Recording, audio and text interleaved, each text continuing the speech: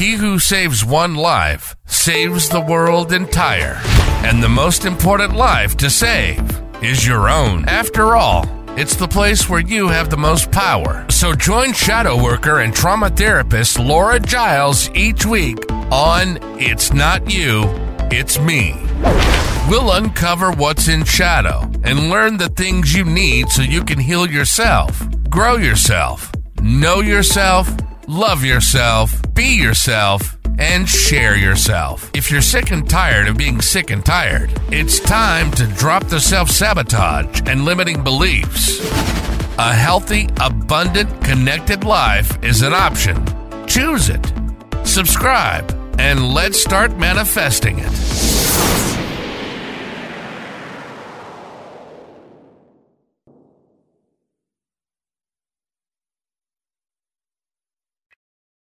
Hi, welcome to Surviving to Thriving, a weekly podcast where Earthlings can come to learn about surviving to thriving by creating meaningful, connected, relational lives naturally. I'm your host, Laura Giles, and I'm here today with a guest, Adam Hart.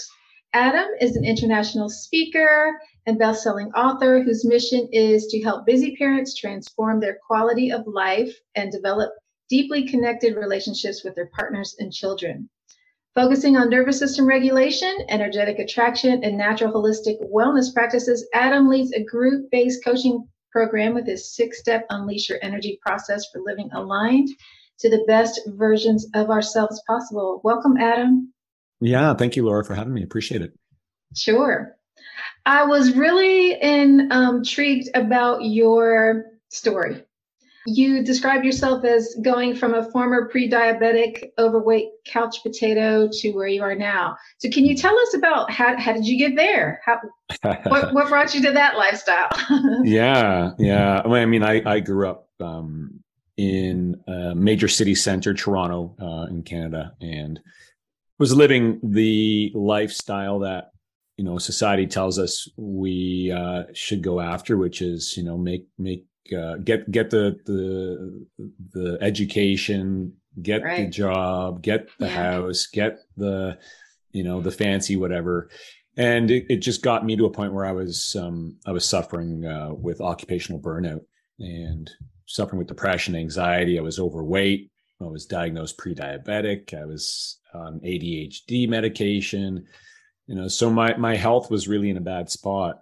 And I didn't know what to do. And I kept looking at solutions in terms of what my friends would say or what my doctors would say. And, none of them led to me feeling any better. Whether that was another diet that always left me frustrated or another fitness program. But I got very lucky and I discovered a sport that changed my life and gave me access to a deeper understanding of my own potential in terms of my mental and physical wellness. And that was rock climbing. How did you fall into that? Well, I was with a friend. We were in Toronto, just, wondering what can we do. Here we are in our mid-20s. We're both a little bit unhealthy or a lot unhealthy. And we just were walking around and we saw this indoor climbing gym and we looked at each other and said, yeah, let's go in there and just try this out. And I definitely had a fear of heights at the time and dealing with anxiety. The first time I ever went climbing inside, I had a panic attack halfway up the wall. But there was something that happened that I realized was a little different from anything else I've ever done. I mean, there was something, even though I was in a state of anxiety around it, there was also a state of peace for a moment in terms of my own mental chatter and the number of thoughts that I have every day that were just, perpetually poking at me and creating frustration. All of a sudden, when I was climbing, there was these moments of peace. And that's when I realized, wow, there's something about this sport that's allowing me to feel peaceful, but also supporting my ability to heal in terms of what my mental state was at and also physical. And so I just dove all in on rock climbing at that point. I think it's really interesting because you said you were in your mid-20s and I wouldn't think that a lot of people in their mid-20s would even have the focus, maybe the awareness that, okay, my life is out of control. This is not how I want to go. And then to find that moment and be like, okay, let this be a turning point is, I don't know. I find that unusual. Do you, in your work, do you? Yeah. I mean, I know that I just got to such a low point that, and I think this does happen a lot, is when you do hit your rock bottom, there is the surrendering that allows a light to show up. And I got very fortunate that my low point, I remember I walked out of my doctor's office with another prescription. This time it was for high cholesterol medication. And I was just in my car feeling so upset about where I had gotten to, and was wondering, that whole contemplation of life of like, okay, so I guess this is just it. I guess I have to just, let go of trying to figure this all out. And, there was a surrendering moment that I think is pretty common in that rock bottom scenario that does provide a flash of light to show up. And, again, I just got very lucky that the flash of light was a strong one in terms of a recognition of how much I could actually work with my own biology outside of what society was telling me, in a way that I could use that spark of light and teach myself to grow it and start to own it as how I got to live. So I think it happens a lot to folks when you get into maybe your 40s or 50s, after you've had a lot more life experience. Right. And by then you already have so many responsibilities, whether it's kids and the house and you need to pay the bills, so you can't leave your job. And so then you're in a really hard place to navigate from. And again, I got lucky that it happened in my 20s and I could afford to, overhaul my life to figure this out.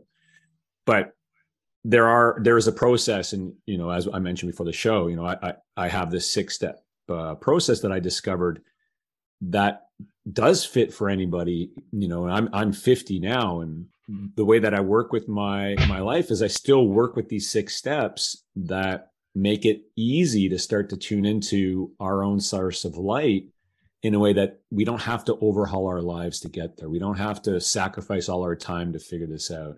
We don't have to, think about restrictions. It's all a matter of, well, what can I start to add in that will lift my mental focus a little bit, increase my motivation a little bit, and allow my body to start to feel, a little more energy flowing through it. And I think it's just an important time for all of us to know that that's a possibility.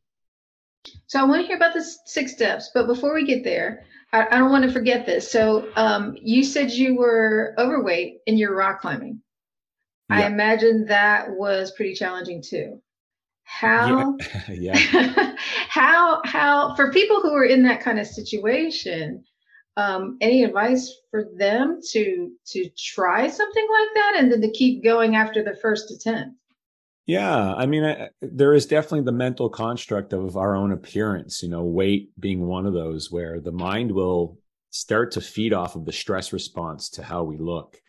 And it often holds us back from trying things. And, if we're not mindful of how our own mindset functions around these things, we'll never find the space to move into places that are a bit uncomfortable, and the fear will block us from that. So it's all about the mindset. And for me, I recognized pretty quick that, my mind was trying to use climbing as a source of stress and starting to loop thoughts about, oh, look at you can't really do this, and you're no good at this, and you're just a loser, and you should stop.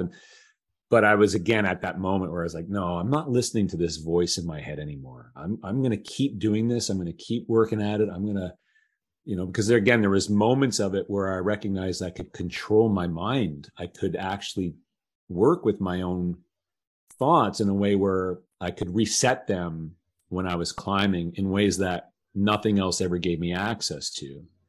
And so this is a large part of anybody who's feeling that down and out, space in their lives right now. Is the mindset is very difficult to push through, because the brain loves to hold us comfortable in that space.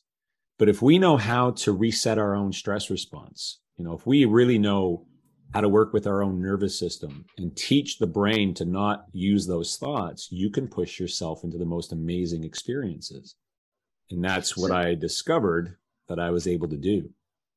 And is this the same thing as your 33-second biohack for anxiety? Yeah. And so that's where that comes from. The step in the 6-step process. And I know we'll dive into some of these steps, but if anybody wants access to that, I do have that free download for anybody who this resonates. You can grab it on my website, which is clearimpact.io. And it's lays it all out for you. But the second step in that process is that breath practice. It's a 33-second breath practice that I discovered from rock climbing. And it allows you to reset your own fight or flight, anxiety-inducing, fear-inducing thoughts and bring yourself back to a peaceful, calm state where you have more power and more focus and more motivation. And it's something that you can do in less than a minute. So when I discovered it in climbing, I was like, wow, there's something I'm doing here that biologically is helping me feel happy, is helping my body heal the inflammation and heal the hormonal imbalance. And as I learned more of the science behind what I was doing in climbing, I realized, wow, so this anxiety that I'm feeling in everyday life when I'm with my kids and they're fighting and I want to try and control that, or if I get an email that doesn't go the way I'd like it to go, or something on social media triggers me, it's like I have an ability now to reset my own response to those in this moment of life, not tomorrow when I'm meditating in the morning for 20 minutes, which is great, but that's not what this is. This is instant access to our power in the moments we need it most. Okay, so we got to go back and talk about the first step then. What's before that? Well, step number 1 is noticing the patterns, right? So on average, we have 70,000 thoughts a day. And I know, my mind was stuck in looping pattern ways of thinking about my life. And most of those patterns come from childhood experiences when we experience stress as children. The brain is learning. It's like a computer system that's learning algorithms. The brain is such a beautiful organ, but yet it is a survival organ. And so it's constantly wanting to be fed energy. Now, what we don't know as human beings is we don't realize that the number one source of energy for our brain predominantly comes from our hormones. And there's 2 main ones: cortisol, which is our stress hormone, and adrenaline. These come from the fight or flight stress response. And so the brain learns from a young age which thoughts it can produce that are going to create a reaction. And so as we have these childhood experiences that we're not very happy with, whether we get yelled at, whether we're bullied at school, whether it's our first breakup, whether we're not feeling connected with our parents, whatever the scenario is, the brain is learning which ones are creating an adrenaline response. And so we start to have these self-esteem and self-worth and shame and guilt feelings because of the way the brain is utilizing those 70,000 thoughts when we're children. Nobody's teaching us how to teach the brain to let go of that. All right. It's not a matter of, okay, and I'm not knocking counseling and therapy and medication, but this is what I went through as a child. But none of it helped because my brain was still locked into using these thoughts in a patterned way. And I didn't know that I can train my brain to let go of those. And so this is called regulation, being able to regulate your own stress response. Now it's also this idea that we don't have an environment around us where we have others who can help co-regulate us. We don't have parents growing up who know how to regulate their own response to stress and thus providing a space of co-regulation for the children. That's where children feel safe and feel loved. It's from the energy of the nervous system of their main caregivers. That doesn't happen. We grow up with these patterns around how we feel about ourselves that get locked in. And then as we enter into adulthood, now the brain starts to recognize, oh my God, look at all these other beautiful sources of stress I can use. So for when we enter adulthood, we have 4 main themes that our thoughts start to loop around. And that's our health, mental and physical, our relationships, our finances, and our career. And so as we experience little bits of stress around those, the brain again locks in and says, okay, I can start looking at your career, your work in a way that I'm going to produce thoughts that create a reaction, or your relationships with your partner. And so if we don't know that this is how the brain is operating, we are left in a state where we're running off of these pattern ways of reacting to life. The thoughts are creating what we feel is who we are in our lives. And yet we're working at a fraction of our capabilities because we're giving all our hormonal distribution to the brain in a way that leaves us with a lot of symptoms mentally and physically. And so step one in this process is we need to recognize that we are not our minds. We're not the 70,000 thoughts that are being produced every day. And if we can start to recognize the patterns in how we think about ourselves and about these themes of our lives, we can start to work with those in a way that creates more space for something different to become our reality. Okay. And what's step 3? So now when you start to map out what thoughts you recognize are disrupting, now you start to work with the breath practice, the 33-second, it's called Hart flow. And now you start to work in the moments of your life where those thoughts are being produced, and you begin to teach your brain to let go of the use of those triggering thoughts. And right away, you start to feel this beautiful, calm space showing up in your life.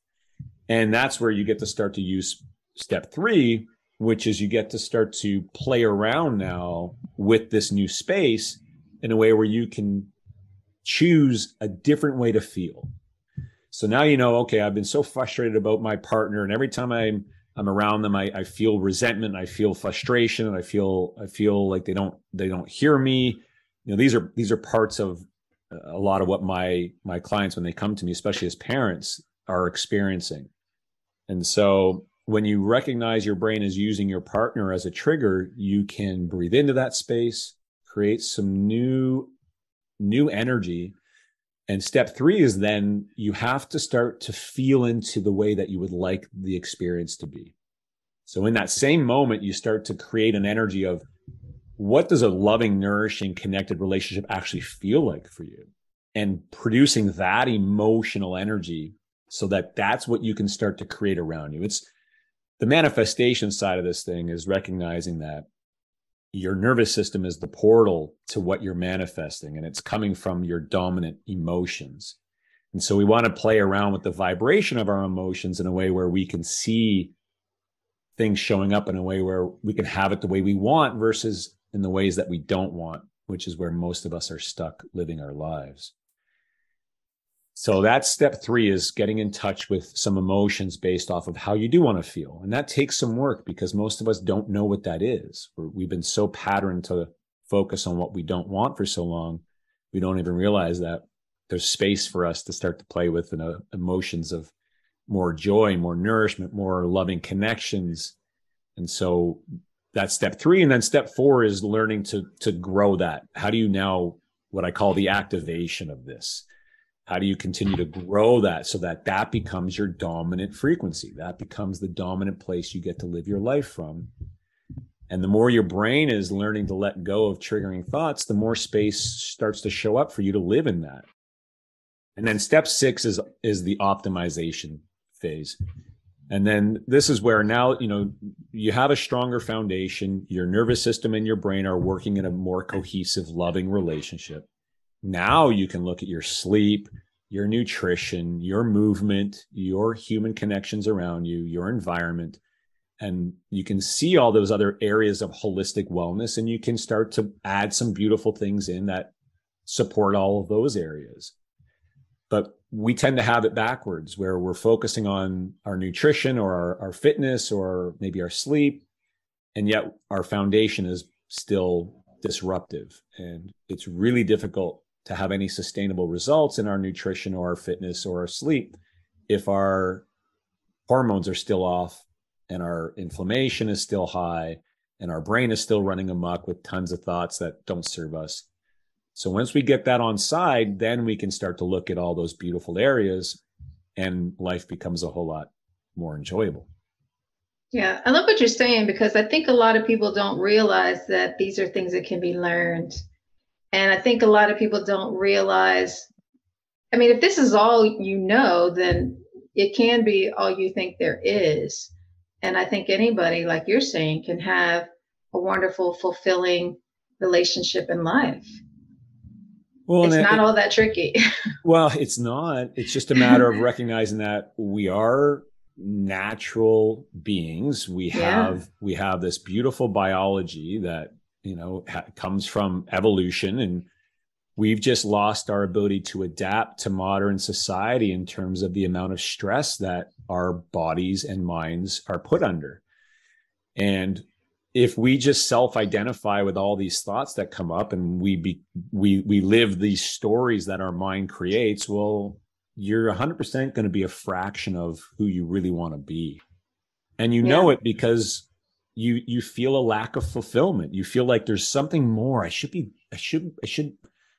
have more in terms of contribution to others and to life, and this idea of purpose. And that's a major symptom that comes from being lost in your own thoughts. And when we learn to navigate that and teach the brain to feel safe and feel loved through the nervous system, you start to live from that rest and digest, the parasympathetic state, and versus that fight or flight. And when you optimize your parasympathetic nervous system, that's where you have space to feel the best that you can possibly feel, and start to manifest more opportunities to help others to feel that as well. And that's where purpose really gets more fulfilling. Mm-hmm. And one of the things that I saw on your website, I think it was, is that you say prioritize yourself the same way you prioritize others. And I think that's a hurdle for why people don't do this, is because they have so many other demands. How did you get there? Yeah, and that's definitely a form of self-sabotage, is always putting your energy into serving others without, it's this idea of putting on your own mask first on the plane versus always looking after everybody else. There's a way to do this where you don't have to sacrifice your own energy to be in service to others, but it has to come from a regulated nervous system. It has to come from a nervous system that's nourished. And that's what the six steps teaches you to do. Because when you learn to live with a calm nervous system and your brain is optimal, so you're actually thinking cleaner and clearer and more motivated, you're actually able to show up for others in a way where you can help co-regulate them. You can provide them a space to feel your peace and calm in a way where they recognize, wow, there's something about you that is very pleasing to be around, that's very calming to be in a relationship with. And it's because you're holding space to actually hear them and be with them without your own mind creating a disruption in that exchange. And it took me a long time to understand this, but it is the ultimate feeling of fulfillment to be in the presence of another person, knowing that you're holding your own space internally for self-love that is then providing them with the ability to feel the possibility of that being what they could have as well. And it took years of training this into me, like just training my own biology. And there's this term out there called biohacking, which essentially is this idea of just being able to change your own biology without having to rely on the system, the medical system or educational system or whatever system.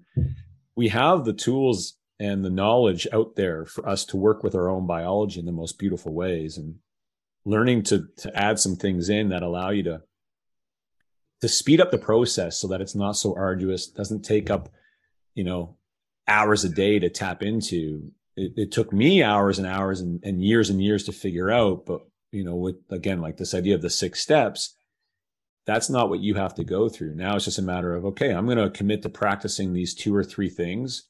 They're not going to take more than 5-10 minutes a day to implement. And I'm going to start to feel more peace, more calm, more lightness.